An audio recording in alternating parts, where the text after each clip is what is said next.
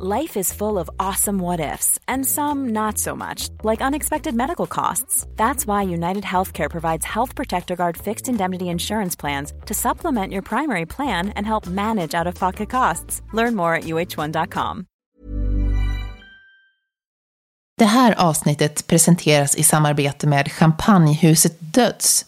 Stanna kvar efter avsnittet den här gången så får ni följa med till champagnens värld och möta Mårten Boresson som är vinimportör och som delar med sig av sin kunskap om champagne. Och så får ni också höra mer om Champagnehuset Döds som stavas D-E-U-T-Z och som grundades redan 1838.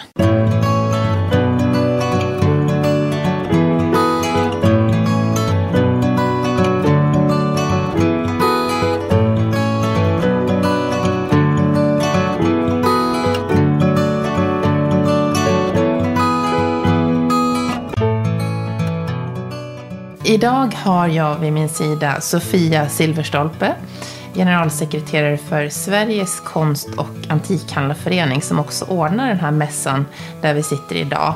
Men du är ju också konstvetare och journalist. Och vi ska ju få besök av andra experter här senare idag. Men kan inte du berätta lite först, Sofia, hur ser antikvärlden ut idag i Sverige? Det är en blomstrande och myllrande verksamhet.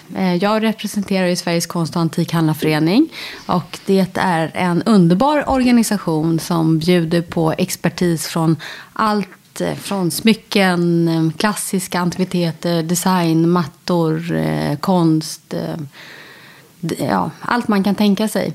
Och jag upplever den här branschen som väldigt innehållsrik och den är fylld av både kunskap och passion. Känner man av den här vågen och det stora intresset nu för loppisar och alltså det finns ju överallt, ser man ju skyltar till det lite så här vintage och retro-våg just nu. Känner antikmarknaden också av det? Det skulle jag vilja säga, och loppisar är roligt för alla, även för inbitna antikvitetshandlare. Men det fungerar ju också som en ingång för alla andra som inte vanligtvis besöker en antikmässa. Så man börjar där och så hamnar man på... Ja, det tror jag säkert. Men även vice versa. Det är en bra plats för alla, skulle jag vilja säga. För de som lyssnar nu och tänker, vad är skillnaden? En antikvitet, vad kännetecknar det? Det är lite ett klurigt begrepp. Man brukar ju säga att en antikvitet är, eller något som är antikt är 100 år gammalt. Men exempelvis här på Grand Antique Art och Design på Liljevall så ställs ju många föremål ut som inte är 100 år gamla. Men de går ju ändå under paraplyet antikmässa. Men det handlar ju om föremål som är producerade utifrån kriterier som kvalitet, hantverksmässigt utförande, god formgivning etc.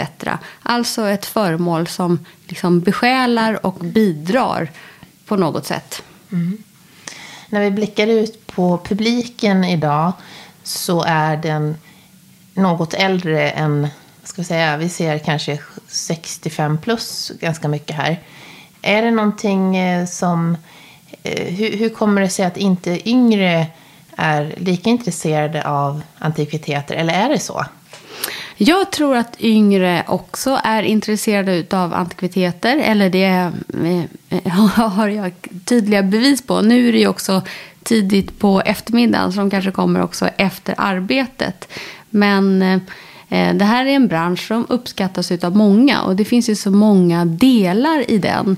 Så för den yngre publiken så kanske det är vanligt att börja exempelvis med 1900-talsdesign för att sedan mogna i sin smak och sen välja in någonting annat som kan beskrivas mer som en klassisk antikvitet.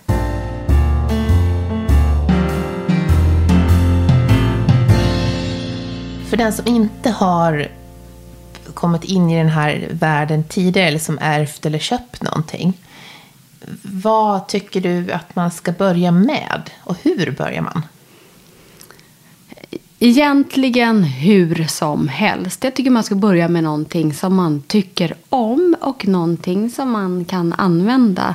Och det kan ju vara allt från ett par fina ljusstakar till en spegel eller fåtölj eller matta.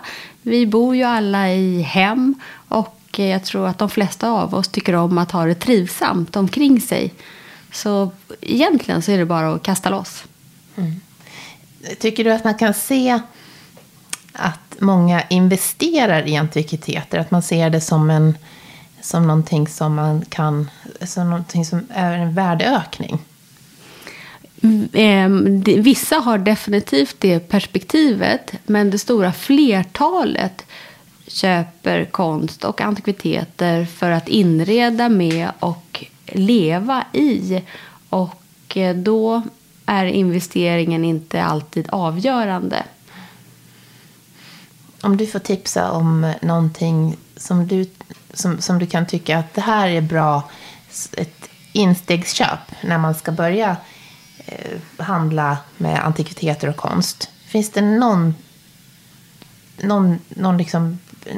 inredning som du tycker att det här tror jag är ett bra steg att börja med? Marknaden är ju så transparent idag, så det är ju ganska lätt att skaffa sig en prisuppfattning om vad saker och ting borde kosta. Eller det är ju som när man köper på Blocket, så ser man ju vad exempelvis, vad ska vi ta för exempel?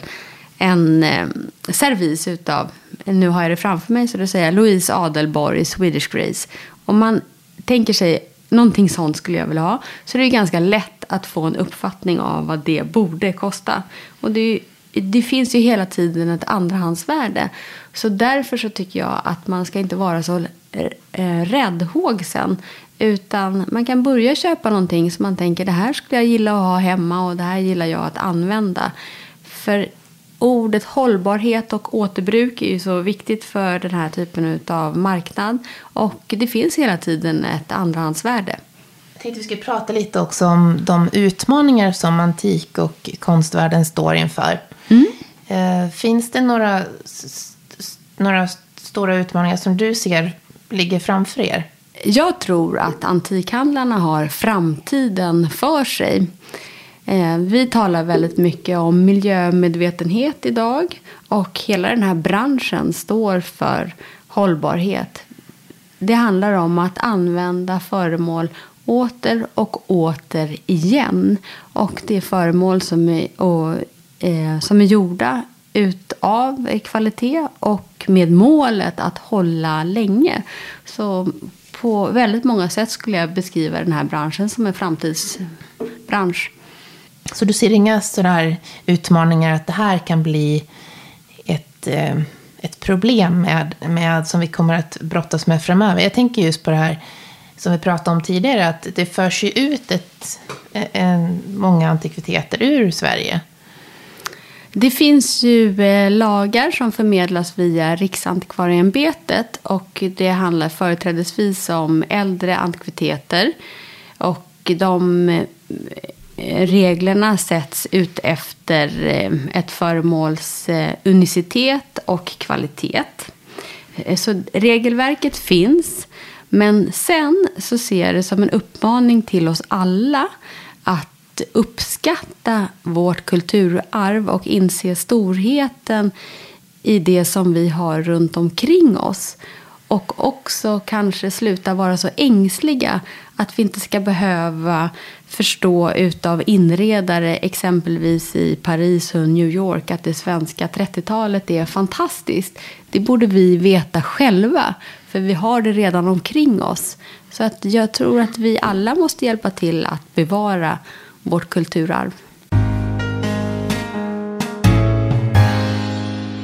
Är det någonting som du tycker som du reagerar på själv, att wow, vad prisvärt det här är att handla nu? Varför handlar inte fler av det här? Exempelvis silver har legat lågt under flera år. Även orientaliska mattor. Ett annat förbisett område är antika smycken.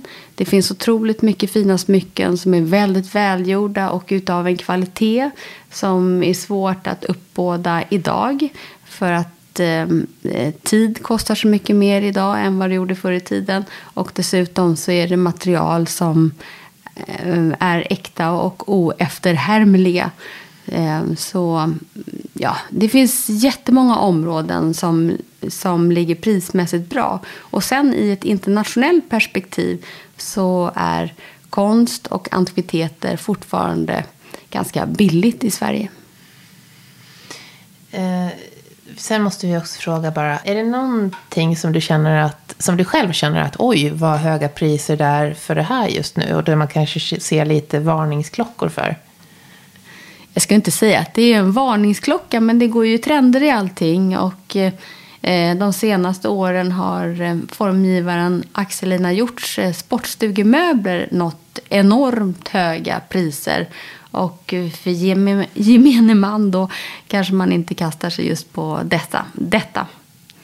De här rejäla furuborden och stolarna och så. Ja, exakt. Och de är jättefina och gör sig väldigt bra i så här asketiska inredningar. Men som sagt, det har varit väldigt efterfrågat de senaste åren och därför nått väldigt, väldigt höga priser. Så därför kanske man ska spara 70-tals furumöblerna. Vem vet? Kanske en jättegod idé. Ja, precis. Måla inte om dem helt enkelt. Nej, det är väl överlag att man inte... Eller att föremål trivs bäst att vara så nära sitt originalskick som möjligt. I ditt jobb så omger du dig med otroligt mycket antikviteter och konst. Det är ditt arbetsliv. Hur mycket blir det att du själv handlar av antikviteter och konst?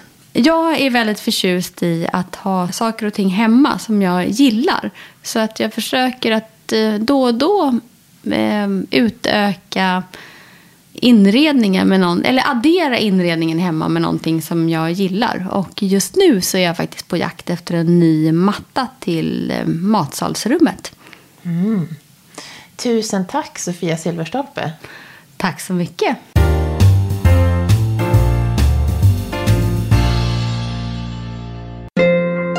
Om du inte redan gör det så gå gärna in och prenumerera på Inredningspodden med mig, Johanna Hulander. Då får du en notis när nästa avsnitt släpps. Gå också gärna in och skriv en recension på iTunes eller Podcaster så att ännu fler hittar just till den här podden. Du vet väl att det finns ett 40-tal avsnitt ute nu med olika typer av gäster som alla handlar om inredning, design eller arkitektur. På inredningspodden.com hittar du dem på ett enkelt sätt och du kan välja att lyssna via Acast, iTunes eller Spotify. Du vet väl att du också kan följa Inredningspodden på Instagram. Där finns vi under @inrednings_podden eller på Facebook @inredningspodd. Och ta chansen att se filmer från varje avsnitt eller skicka meddelanden, tipsa om gäster eller om du vill höra av dem någonting annat. För sponsring och samarbeten kontakta oss på info@inredningspodden.com. Och nu kommer då Fredrik Knutsson in med en hel samling saker. Ja, jag har ju tagit med mig lite godbitar ur mitt sortiment som jag vill slå ett slag för. Jag håller ju på med allt från riktigt gamla föremål, alltså vi pratar Kristi födelse, fram till dags dato faktiskt. Ja, det var som du sa häromdagen att du jobbar med saker från Jesus till nutid. Ja, precis. Det var ju fint. Ja, och allting däremellan. Men kan vi säga, hoppar nästan över 1800-talet, men annars håller jag på med hela tidsspannet. Ja, för du är ju antikhandlare, antikexpert i Antikrundan. Ja, stämmer. Och lyckas med konststycket att jobba tillsammans med din pappa också. Ja, även om det inte är så lätt alla gånger, men det går ganska bra de flesta dagar. Jaha, ja. För det var faktiskt en fråga som jag hade till dig. Så hur är det att jobba med sin pappa? Ja, det finns ju många fördelar. I vårt yrke så är vi är flera så kallade antikhandlarbarn som fortsätter i firmerna. För det är inte så himla lätt att tillförskansa sig den här kunskapen genom att bara läsa. Det går inte. För vi är ju föremålsinriktade. Så om jag nu till exempel plockar upp den här ljusstaken som är i mässing, har en stor ljusbricka, alltså en fot som är som en stor tallrik kan man säga. Och sen har den noder då som små diskar som sitter på ljuspipan och avslutar sin ganska rak ljuspipa. Direkt när jag ser denna på långt håll så ser jag att där är en 1400-tals ljusstake från Flandern, gränsen till Frankrike. Det kan man inte lära sig i skolan, utan det lär man sig genom att se, ta och känna på så många ljusstakar som möjligt. Och efter 100-200 ljusstakar då börjar man ha lite koll, åtminstone lite på. Och sen får man ju vända och titta på dem och se, har det hänt någonting med ljusstaken? Återigen, har man sett tillräckligt många så vet man hur de ska se ut. Hur man eftersvarvade till exempel. Man gör foten i ett stycke, ljuspipan i ett. Och sen så nitar man ihop detta. Och botten är efterarbetad i svarv, liksom resten av ljusstaken som sen är polerad. Och det här är ju, nu när vi är i inredningspodden, det är ett lysande exempel på en antikvitet som funkar idag till att inreda med. Jag tycker det att nu har jag plockat med mig 3 olika ljusstakar. För uppdraget här nu var att ta med sådana föremål som man kan ha blanda med nutid och antikviteter. Ja, och då har du tagit med dina favoriter. Då har jag tagit med 3 ljusstakar här. En stor som är kring 1500. En lite mindre då som jag höll i precis, som ni hör där. Som är mitten på 1400-talet åtminstone. Och så en som är början på 1600-talet. Lite olika höjder, olika utseende. Ställ detta på till exempel soffbordet som man har köpt nere på Strandvägen på Svenskt Tenn. Så förhöjer de varandra. Soffbordet blir modernare. De gamla grejerna står ut. Det blir som en liten skulptur. En sån här 1400-tals ljusstake, den har nästan, det är lite modern känsla på den där egentligen. Sen nu i novembermörknet när det börjar bli lite tråkigt, sätt i ljus, elda. Fantastiskt. Hur rädd måste man vara om de här föremålen? Hur mycket måste man ta hand om dem? Ja, alltså det bästa är med de här 3 mässingsljusstakarna som jag har tagit med mig. De behöver inte mer kärlek än att man tar och fingrar på dem lite då och då. Den ena har en fantastisk patina. Den har inte varit putsad sedan 1700-talet kanske. Och den tycker jag inte man ska göra någonting med.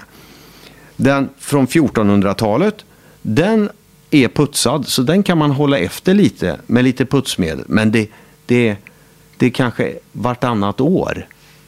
Annars så är den enda kärleken man behöver ge de här föremålen, det är med tanken. Och det här är vardagslyx. Varje gång man passerar de här, när man går förbi det här soffbordet, Diplomat eller vad det nu är, så ramlar det ner 100 spänn i livskvalitetsburken. Det är så man ska se de här objekten. Man investerar i sig själv. Tycker du att det här är en bra investering också? Är det någonting som jag kan se att det här kommer jag att få ha som en pensionsförsäkring? Ja, det tror jag faktiskt. Det här är ju just de här 3 ljusstakarna. Det här är liksom internationella antikviteter också. Sen har vi föremål i vår bransch som kanske är mer svenska. Men just de här är faktiskt så att det här går att sälja. För de är ju inte från Sverige från början. De är från Tyskland och Flandern och kanske Frankrike. Så det här kan man sälja på kontinenten och få tillbaka pengar. Eller eventuellt tjäna lite pengar om 20 år. Med inflationer och sådär.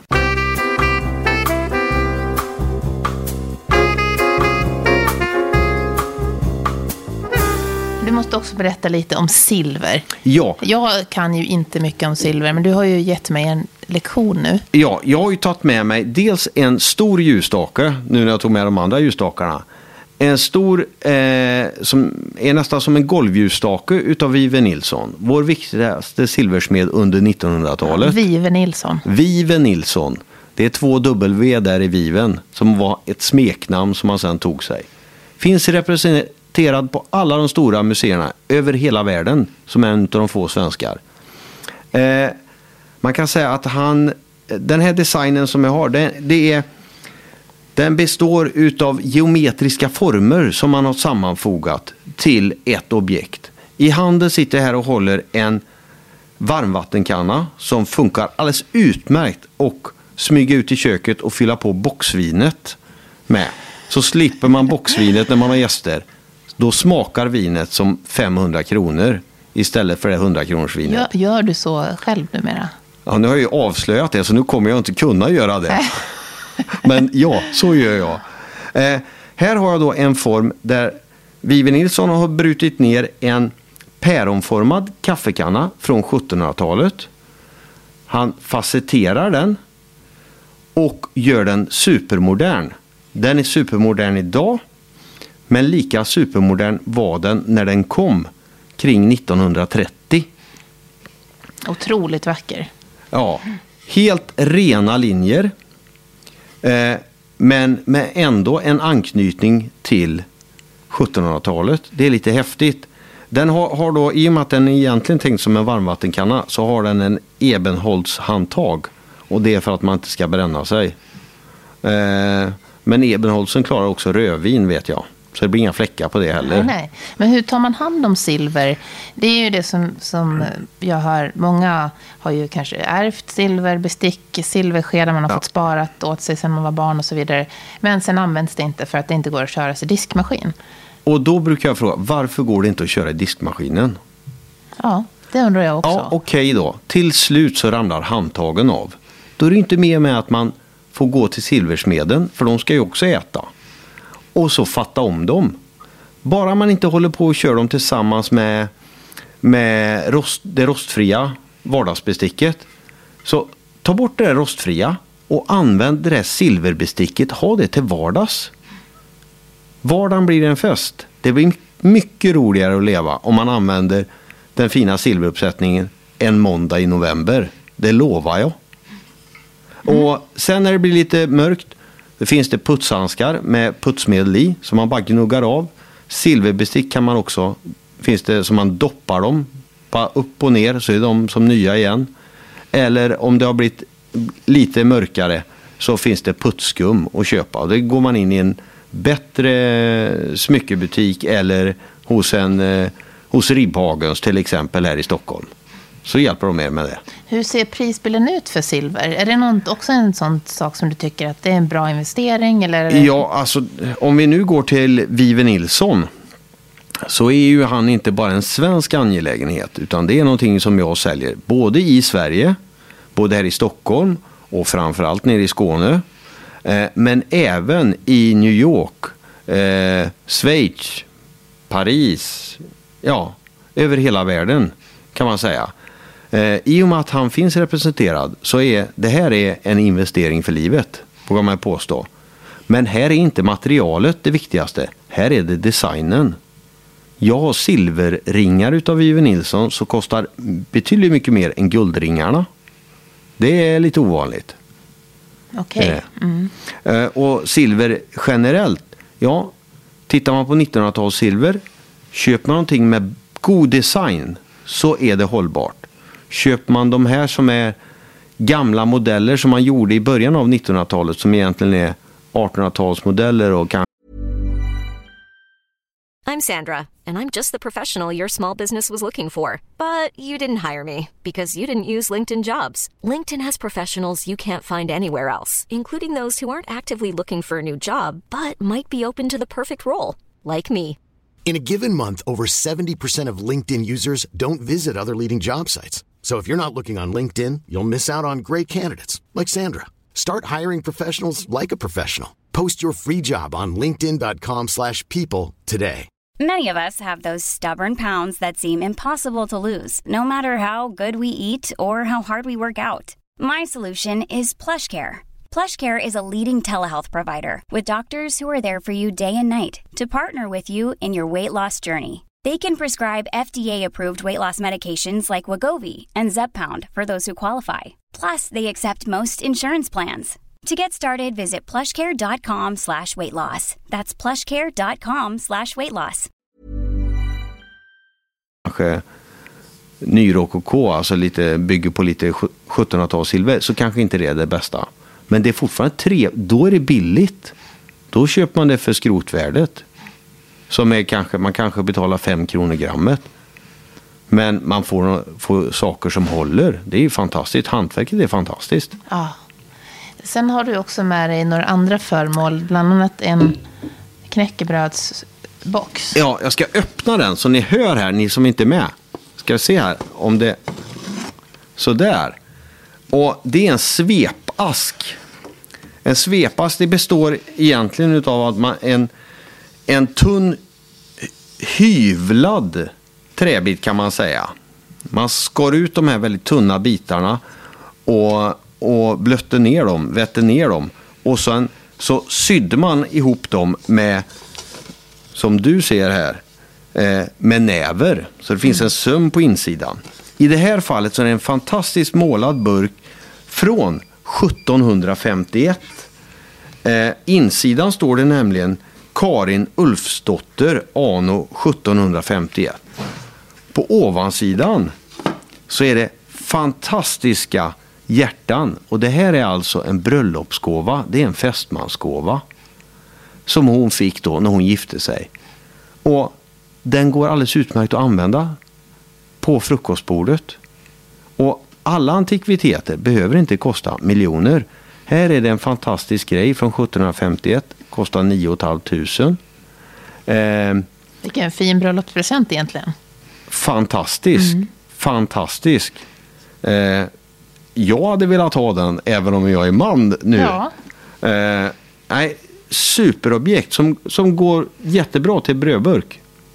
Och har man inte som brödburk, ja, då ställer man det återigen på det moderna bordet. Eller på skänken eller vad man nu har, hyllan. Och så förstärks uttrycken. Jag tycker inte man ska vara rädd att blanda tidsåldrar och sådär. Utan ju mer skillnad det är på grejerna, desto större uttryck blir det också i miljön. Och det ser man ju också i den inredning som du gör, att du blandar hejvilt. Ja. Och då blir det ju väldigt effektfullt. Ja, som sagt vi har ju grejer med idag från Kristi födelse till förra veckan. Och det förstärker varandra. Så i min monter där finns det ett kabinettskåp som vi har gjort. Kabinettskåp var någonting man hade på 1500-1600-talet. Där man samlade världen. Ungefär som vår tids iPhone. Nu har vi världen i fickan. Men då hade man hela världen i ett skåp. Där samlade man snäckor, kanske en korall, en nöt från Sydamerika. Då visade man att man hängde med i sin samtid. Och det är någonting som jag försöker göra. Och då har vi byggt upp ett i plexiglas. Bredvid så står det en helt modern grej som gjord förra veckan. En modern glasskulptur. Och det funkar.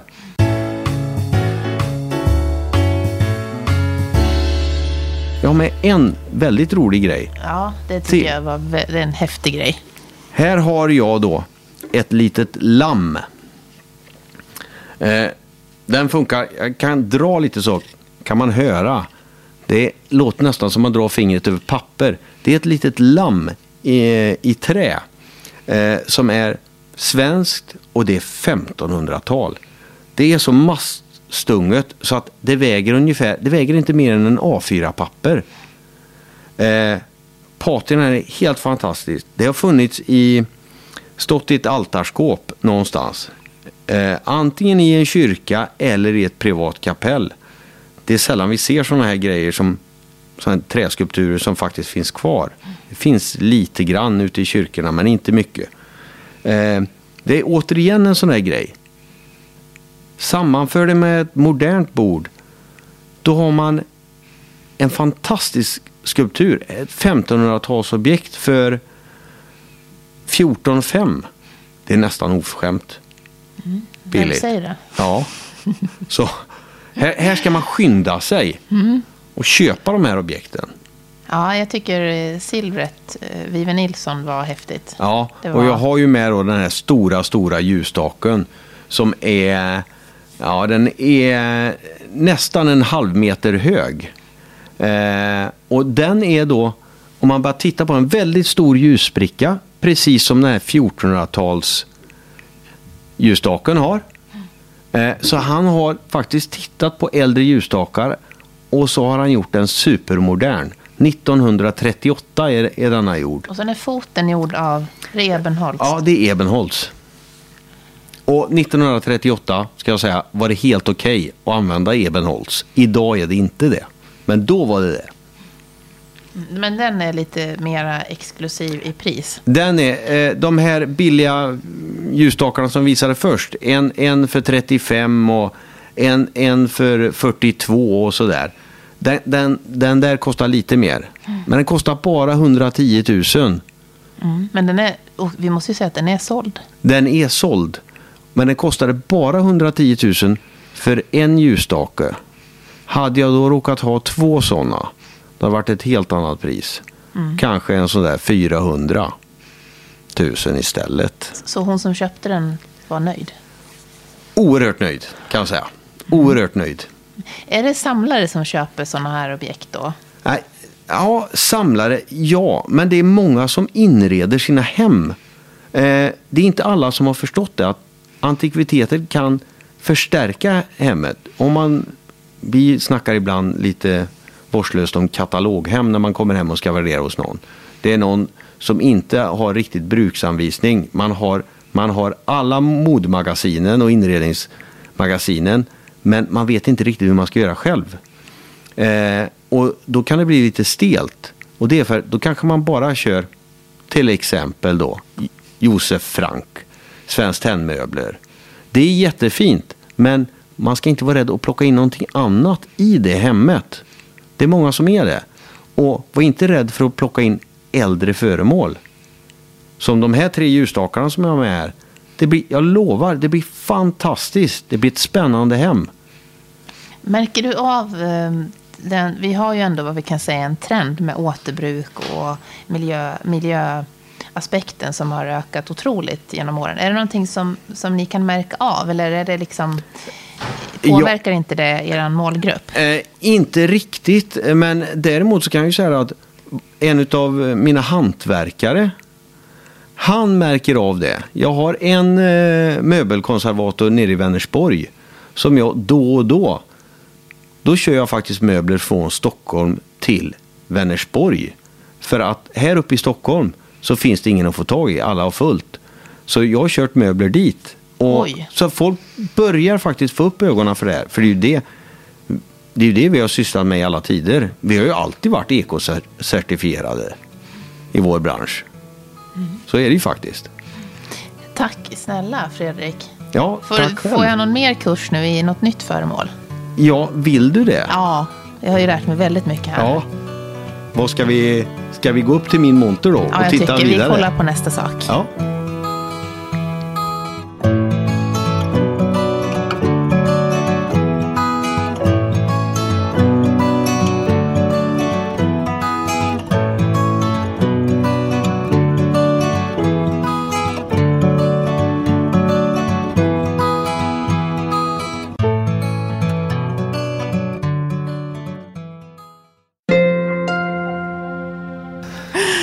Välkommen till Inredningspodden. Jag står här med Mårten Boresson.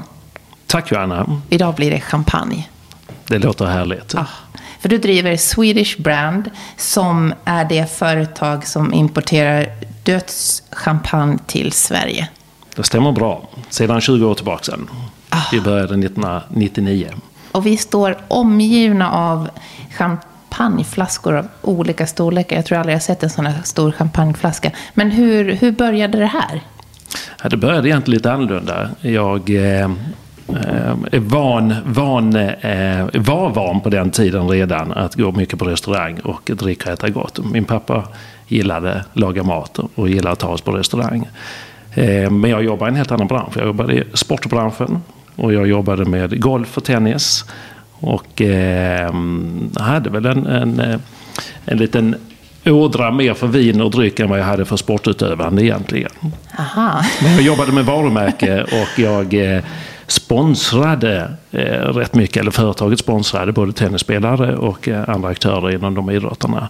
Och jag stötte på en kille som jobbade i vinbranschen som vars son jag sponsrade. Och han tyckte att vi kunde ha ett gott utbyte. Och det förstod jag direkt vi kunde ha.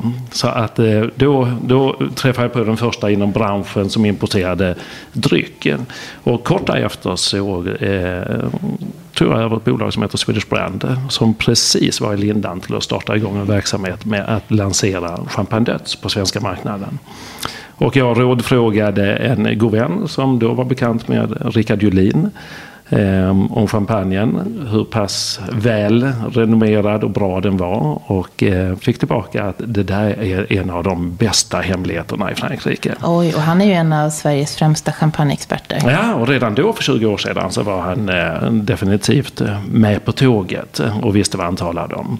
Så att med det bagaget så sa jag att men det här kan bli ett väldigt roligt sidospår att driva fram ett varumärke som Champagne Döds på svenska marknaden. Och du föll också för just det här champagnehuset Döds då. Varför då? Det var ju, jag var precis som alla andra efter studietider druckit de stora varumärkena och fick smaka Champagne Döds för första gången då och föll direkt och sa wow, det här är någonting helt annorlunda. Och rätt tidigt när vi provade med min fru och lite andra kompisar så sa han, det här var första gången jag verkligen gillat champagne. Det här var någonting annorlunda. Små bubblor och lite generösare smak och inte så hög syra och stora bubblor som det var. Så att det kändes som att det här var väldigt kul. Så att det drog jag igång november 99 inför millennieskiftet och nu är som sagt 20 år senare och vi har blivit ett varumärke på svenska marknaden som fler och fler känner till och förstår dess kvalitet. För är det kvalitet som kännetecknar Döds allra mest? Helt och hållet kan man säga. Det är grundstommen i bolaget och gör en non-vintage, det vill säga vår Brut Classic som det heter, med utan avkall på någonting annat, utan kvalitet och kännetecknet för huset är A och O. Och det där måste vi prata om, för att för de som lyssnar och inte känner till någonting om champagne så har ju du lärt mig att det finns olika väldigt många olika typer av champagne. Och vi har ju de som står framför oss nu, Brut Classic, som du berättade. Vad var det för speciellt med den? Ja, man kan väl kategorisera champagne i 3 olika nivåer. Där vi har Döds Brut Classic som är utifrån standardchampagne som man kallar det, som de flesta hus har. Kategorin därefter är vintage, då har man årgångsbetecknad champagne. Och därefter så har man prestige. Alla hus har ju inte alla 3 varianterna såklart, eller nivåerna, men Döds är ett av dem som har det. Så att vi har tillsammanräknat 8 varianter minst. Men alla produceras inte varje år. Brut Classic görs varje år. Och Brut Classicen som är då standardkuvén, den är en blandning av flera årgångar. I champagne så är det lite annorlunda. Om du tänker på rött vin eller vanligt vin så gör man ett vin utifrån skörden det året. Men i champagne så har man istället möjligheten att blanda årgångar. Så att skörden som sker i år då, 2019, den flaskan kommer att komma ut på marknaden om 3-4 år. Och då är det alltså blandat av skörd från 2019 som är majoriteten. Och sen är det upp till 50% blandat med 2018 och 2017 och ibland lite grann 2016. Äldre viner än så har vi inte i. Och de har alltså sparat från de andra årgångarna.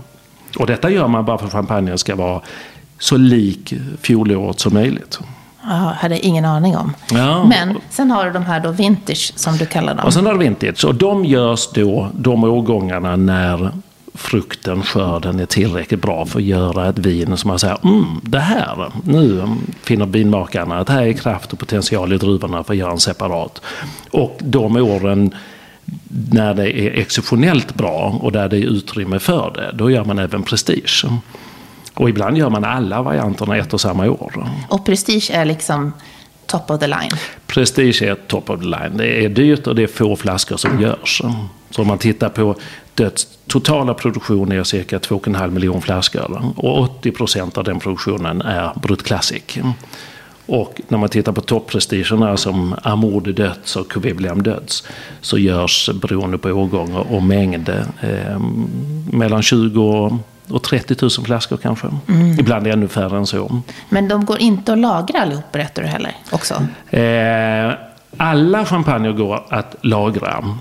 Brut Classicen som är den standardkuvén vi har, den gör sig inte med någon fördel att lagra. Vissa tycker den blir enastående efter ytterligare 2 år, men den har redan legat i 3-4 år på jästfällningen. Innan jästfällningen är den, du har säkert sett om man vrider flaskorna, man vänder dem upp och ner, man vrider dem, jästen samlas i toppen och sen skjuter man ut den. Därefter sätter man på korken igen. Och Brut Classicen som har legat om åren, den är bra att dricka som den är. Sen kan den mogna lite till ifall man gillar mognadstonerna.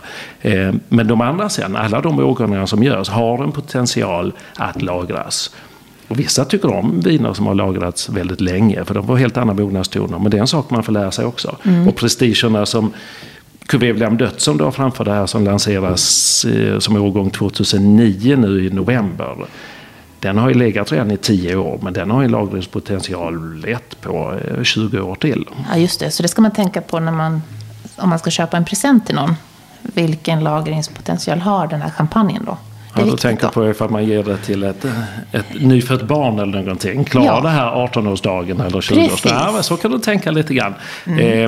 Men de flesta, där finns ju bra årgångar och mindre bra årgångar som man talar om. Och många gånger så talar man ut från lagringspotential. Så att ett vin som har lagringspotential på 10 år kanske är enastående att dricka efter redan 7-8, medan ett vin som har lagringspotential på 25 år pikar kanske efter 15-20. Så att det får du tänka på lite grann när är det tänkt att dricka. Det är en utmaning att köpa rätt där. Ja, det är det. Mårten, Champagne Döds kom ju hit mycket tidigare, eller hur? Ja, Champagne Döds har ju funnits på marknaden tidigare, men just 1999 när jag kom in i bilden, då hade Champagne Döds varit borta från svenska marknaden i 30 år. Och det berodde nog rätt mycket på att de tog tillbaka så mycket som möjligt till den franska marknaden där champagnemarknaden växte, Champagne Döds växte som varumärke och de tog tillbaka då från exportmarknaderna så att många exportmarknader var utan Döds i ett antal år. Men när jag grävt lite grann i historiken så är det kul för Champagne Döds serverades på Nobelmiddagen så sent som på 1950-talet och första gången Döds syntes i Sverige var på 1850-talet. Där Monsieur Döds, William Döds som han hette på den tiden, hade väldigt goda kontakter med tsarfamiljen i Ryssland och därmed också bra kontakter med det svenska kungahuset. Så att Döds fanns i Sverige och i Norge redan 1855 tror jag det var, när den första importören plockade in det. Så det är en kul historia. Det är många år sedan. Väldigt många år sedan. Tycker du att det passar att dricka champagne vid alla tillfällen? Det tycker jag faktiskt. Det ska jag ju svara också att jag gör. Men det tycker jag. Det är få tillfällen när inte champagne passar bra. Egentligen det är ju väldigt, väldigt kraftfulla rätter när man kanske önskar någonting annat i rött vin. Men champagne gör sig väl i de flesta fall. Framförallt enastående börja en middag med. Och det är därför också som champagne har de olika slagen att börja med en kraftigare champagne. Då måste man ha lite tilltugg och lite mat av annat som ska klara av det. Så därför är just Brut Classicen enastående att köra igång kvällen med och man kan dricka den in även på lite små rätter som serveras. Om man står och ska köpa en champagne och man har alla de här olika varianterna av champagne framför sig och så ska man ge den i present till någon. Där har vi alla varit någon gång när man står och tänker jag vill köpa en riktigt fin champagne. Vad tycker du man ska tänka på då? den är svår och det är alltid mitt lilla mått när jag går på någon tillställning och så kommer man in och så ser man presentbordet som står där och så skannar jag direkt och säger, har jag någon som har förstått sig på champagne så pass väl att här står en flaska Döds, då blir jag överlycklig. Alltså du gör det? Du skannar av det? Absolut skannar jag av det, för jag tycker det är så oerhört kul att se ifall någon har lyckats hitta champagne Döds. Men dessvärre i de flesta fall så står de stora branden som med sin paketering och när folks lilla osäkerhet spinner det väl många gånger på inte riktigt blir bekväma att köpa någonting som de kanske inte förväntar sig att mottagaren förstår sig på. Och det är då jag tycker det är strångt när man kommer med en flaska Döds, för då har man ju tryggheten i ryggraden på att man vet själv att det här är förbaskat bra. Och jag vet om att det kommer uppskattas av mottagaren. Så att det är min lilla måttstock. Ja, och sen jag tänker på, köper man den som heter Bru då, den som är alltså blandad från olika årgångar, som är liksom en mer standard champagne då, tycker du? Eller ska man slå till på någon sån här lagringsvariant? Nej, det duger alldeles utmärkt att köpa Brut Classic. Ja, hur bra som helst. Och vet man om att det är någon som verkligen är en uppskattar champagne och dryck, men då kan man köpa en Blanc de Blanc eller en Brut Vintage eller en Amour de Döds eller någonting annat.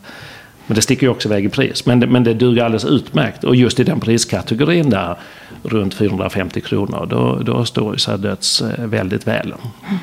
Du gav ju mig tips, för jag har ju råkat skjuta upp en champagnekork i ett tak som fastnade en gång. Men man ska alltså hålla tummen på korken och sen öppna väldigt försiktigt, sa du? Ja, du behöver ju absolut inte försöka åstadkomma en smäll när du öppnar. Utan ju tystare öppning desto bättre. Jag tänkte jag skulle testa med den här Magnumflaskan efteråt här. Ja, nu har du till och med en Matusalem stående. Som är alltså på 6 liter. Precis, det kan bli en rejäl test. Ja, det kan. Du, med tanke på all champagne som du har sett genom åren nu, vad är de roligaste champagneminnena som du har varit med om? Jag får nog säga att de roligaste är nog när jag för 20 år sedan introducerade eller relanserade Döds på svenska marknaden. Då tycker jag det var väldigt roligt när man hörde bland vänner som sa men vi får nu stötta måtten, han håller visst på att importera någon champagne nu. Vi får stötta honom och köpa den. Men det är nog bra, ingen aning om det är bra, men vi får nog se till att göra det. Och sen när åren har kommit fram, när det helt plötsligt kommer fram människor och säger men du, jag har ju hört att den här champagnen du importerar, den är ju enastående bra. Det kan man väl säga det tog 5 år eller 10 eller 15, men vad kul att du upptäckte det. Det uppskattas. Ja, så det är väldigt roligt. Och sen tycker jag det var väldigt roligt när vi hade en stor winemaker dinner med Monsieur Döds på plats på Operakällaren för ett antal år sedan, när vi öppnade en Matusalem, just en 6 liters av Amour de Döds, som vi har fått en väldigt liten tilldelning av svenska marknaden. Det görs bara 365 flaskor de åren den görs. Och en sådan fick vi till Sverige och hade på en winemaker dinner. Den är alltså på 6 liter, ett glas är 12 centiliter. Med andra ord är det 50 glas som ska serveras. Och den väger ju en hel del också. Ja, det har vi ju testat här. Ja, absolut. Och då lyckades servitören med det enastående att servera från glas 1 till glas 50 och avslutade på glas 50 med 2 centiliter kvar i flaskan. Wow. Det tycker jag är ett snyggt minne. Wow, imponerande. Men då tycker jag att vi testar att öppna. Ja, du ska det nu. Ja. Okej. Tack snälla Mårten. Men tack själv. Planning for your next trip? Elevate your travel style with Quince. Quince has all the jet-setting essentials you'll want for your next getaway, like European linen, premium luggage options, buttery soft Italian leather bags, and so much more. And is all priced at 50 to 80% less than similar brands. Plus, Quince only works with factories that use safe and ethical manufacturing practices. Pack your bags with high-quality essentials you'll be wearing for vacations to come with Quince. Go to quince.com/pack for free shipping and 365-day returns. Imagine the softest sheets you've ever felt. Now imagine them getting even softer over time. That's what you'll feel with Boll & Branch's organic cotton sheets. In a recent customer survey, 96% replied that Boll & Branch sheets get softer with every wash. Start getting your best night's sleep in these sheets that get softer and softer for years to come. Try their sheets with a 30-night guarantee. Plus, get 15% off your first order at bollandbranch.com. Code BUTTERY. Exclusions apply. See site for details.